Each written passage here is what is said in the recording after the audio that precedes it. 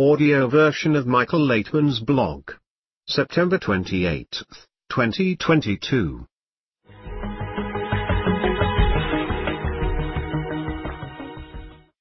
Michael Laitman, on Quora. How do you judge someone fairly? You judge someone fairly by being an intermediary between the Creator and the world. The world can bring any charges against the Creator, and a fair judge can acquit everyone of almost all of these charges. That is, a fair judge should be neither a judge nor a prosecutor, but a defender, a justifier. In other words, a fair judge passes acquittals, not sentences. How can we justify someone who is completely under the Creator's control? If we see that he committed a crime, then the Creator committed the crime through such a person. We need to thus rise to a level above judgments, courts and investigations, a level of kindness and mercy. A fair judge considers all other people as judges who judge him. In the Torah, judges were appointed collectively by the people. Naturally, they were held to great standards and expectations. A fair and true judge is both the Creator's and the people's representative. He must unite them, and be above the fray, so to speak.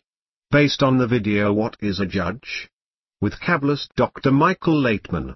Written, edited by students of Kabbalist Dr. Michael Laitman.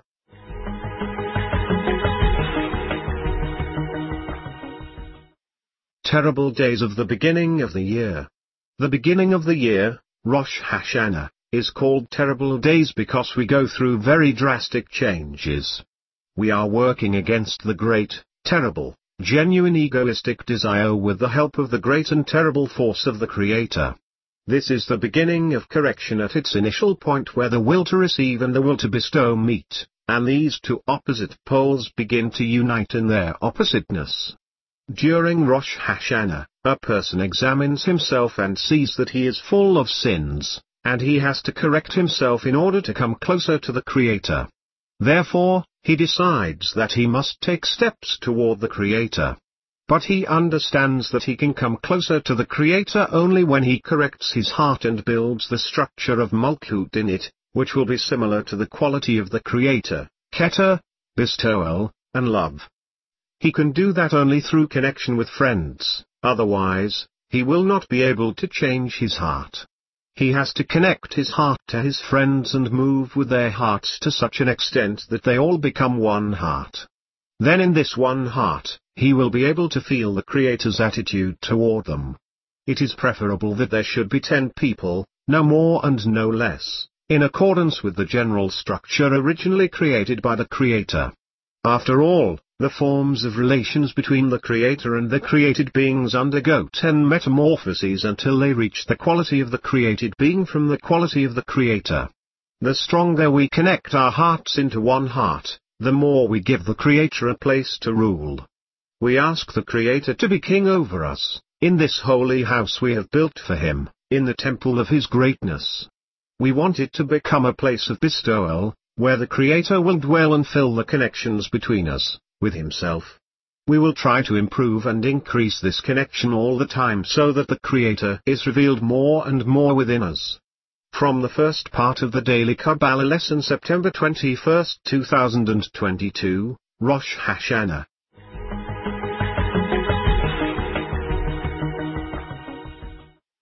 Returning to the structure of Adam. The most important commandment of Kabbalah is love your neighbor as yourself. If we get closer to this, then along the way we will begin to feel more and more similar to the upper force, the Creator, and He will begin to reveal Himself in us, as one single great force. We will begin to feel that the importance of this world is practically decreasing for us, and that the world of complete connection is rising more and more. We will feel this when the feeling of the universe passes through the friends. In this way we will feel the upper world. Kabbalah teaches this. It leads to this. I am sure that each of us can attain this, both men and women. There are no barriers for anyone. We are all children of Adam and must return to his full structure, to unity. From Dr. Laitman's conversation with the Georgian Group September 15, 2022.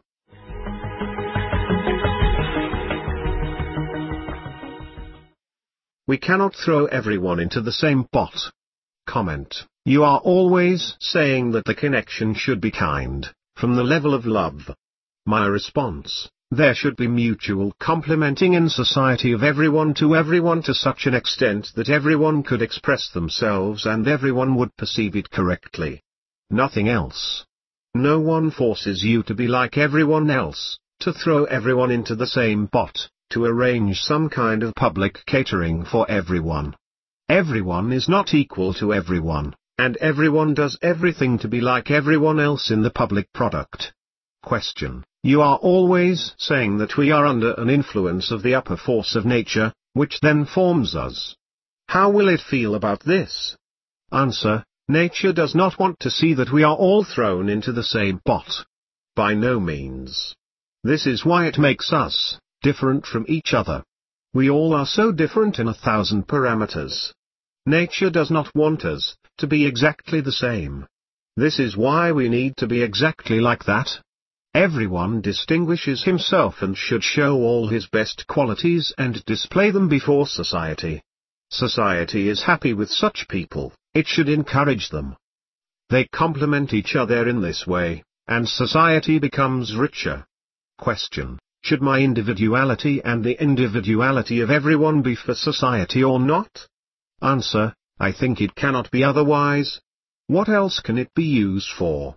We are in an age when everything we do is very individual, and on the other hand, dissolves into everything else that is being done. If I used to be able to do something, and it was mine from beginning to end, today I cannot make a screw if it does not pass 20 hands, and besides me, there will be many ideas and forces invested. Comment: Components come from all over the world for this screw. This is today's world. My response: this is today's world, and therefore, we must understand ourselves and society in this way.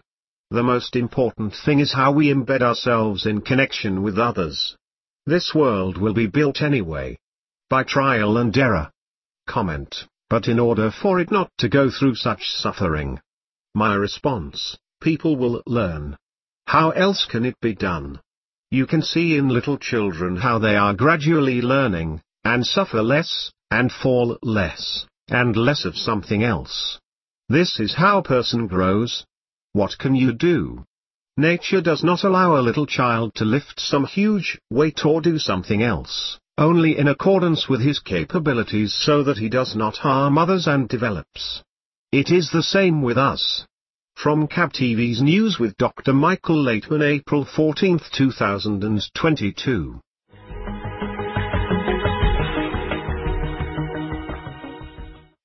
Scrutiny of the request to the Creator.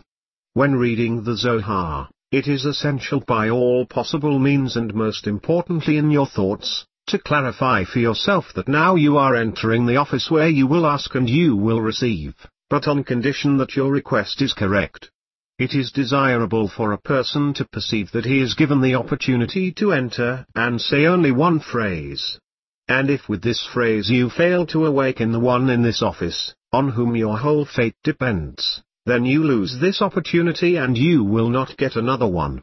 If a person stays in such a sensation, even if he gets opportunities again and again, it can somehow help him.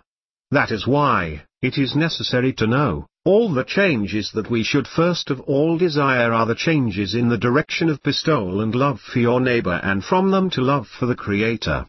These changes are realized in us, only by an upper force that can influence us, and make them, only on condition that we desire them, as much as we can desire, from the lowest level toward the highest.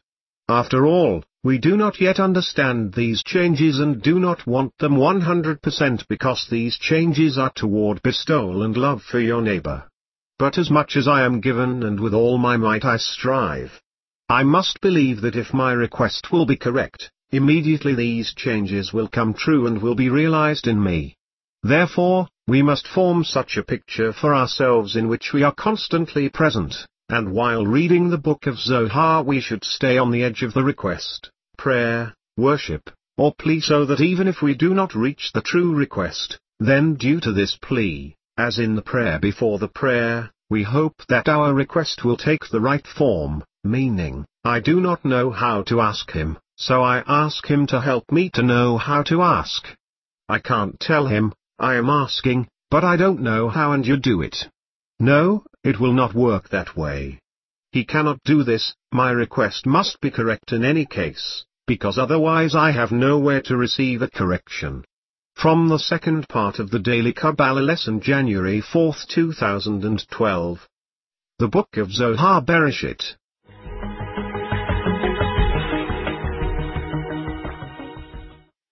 Getting to know yourself. Reading the Zohar, we come across some definitions that we do not understand. Gradually we will get to know them, but in fact, this is not even that important. You can compare it with a little child who sees a lot of unknown things around him and faces something new all the time. He does not ever know why it is necessary, but purely instinctively, artlessly, and without knowing how, he gets acquainted with the world. Similarly, there is no need to be afraid that we do not understand something in what we read and that we do not know how one is connected with the other. We just need to listen, to be in touch with the text, and to burn with the desire to understand, as it is the only way to know the world, both our world and the spiritual one. When we read the Torah later, we will see where all these images came from and why one name is mentioned after another and all sorts of quotes. We will already understand what spiritual actions and qualities we are talking about, what force acts at what stage, Joseph, Jacob, Abraham, or Moses. The Zohar and in general the entire wisdom of Kabbalah refers to these inner forces that are within us. Gradually we begin to get acquainted with our qualities. As they develop, we get the opportunity to work with them, organize them correctly, and use them. After all, the measure of a person's life force in spirituality is measured by how familiar this world is to him, by his capabilities, and his level of knowledge. The more we learn and feel, the more significant will be our spiritual life, the degree of our consciousness and existence. This is how we will move forward. From the Daily Kabbalah Lesson, December 5, 2009. The Book of Zohar Noah.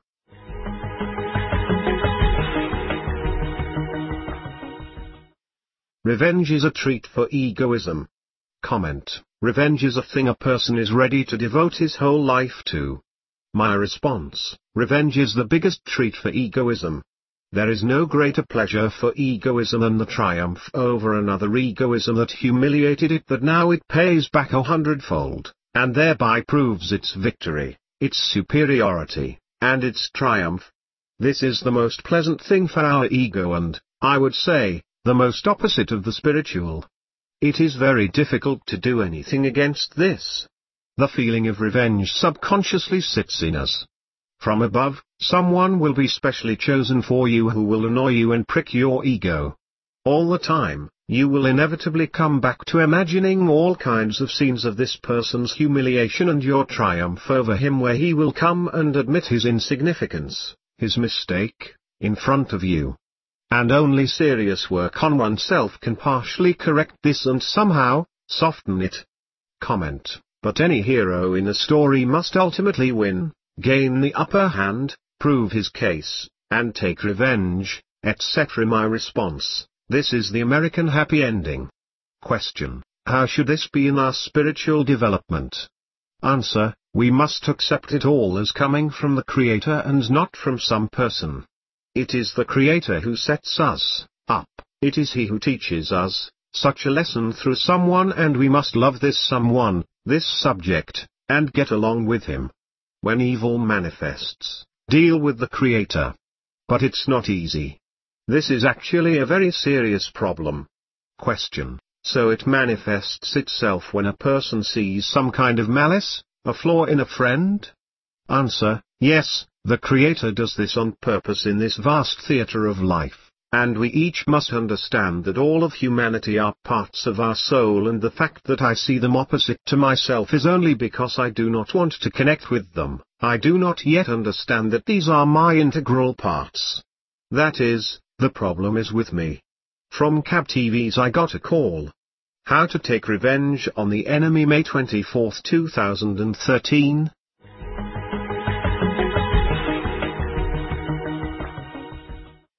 Michael Laitman, on Quora, do you think you have the qualities to be a judge? Why? What qualities are important? A true and fair judge is an intermediary between the Creator and the world. The world can bring any charges against the Creator, and a fair judge can acquit everyone of almost all of these charges. That is, a fair judge should be neither a judge nor a prosecutor, but a defender, a justifier. In other words, a fair judge passes acquittals, not sentences. How can we justify someone who is completely under the Creator's control? If we see that he committed a crime, then the Creator committed the crime through such a person. We need to thus rise to a level above judgments, courts and investigations, a level of kindness and mercy. A fair judge considers all other people as judges who judge him. In the Torah, judges were appointed collectively by the people. Naturally, they were held to great standards and expectations. A fair and true judge is both the Creator's and the people's representative. He must unite them, and be above the fray, so to speak. Based on the video, Will I Ever Replace the Judicial System? With Kabbalist Dr. Michael Laitman and Semyon Vinokur. Written, edited by students of Kabbalist Dr. Michael Laitman.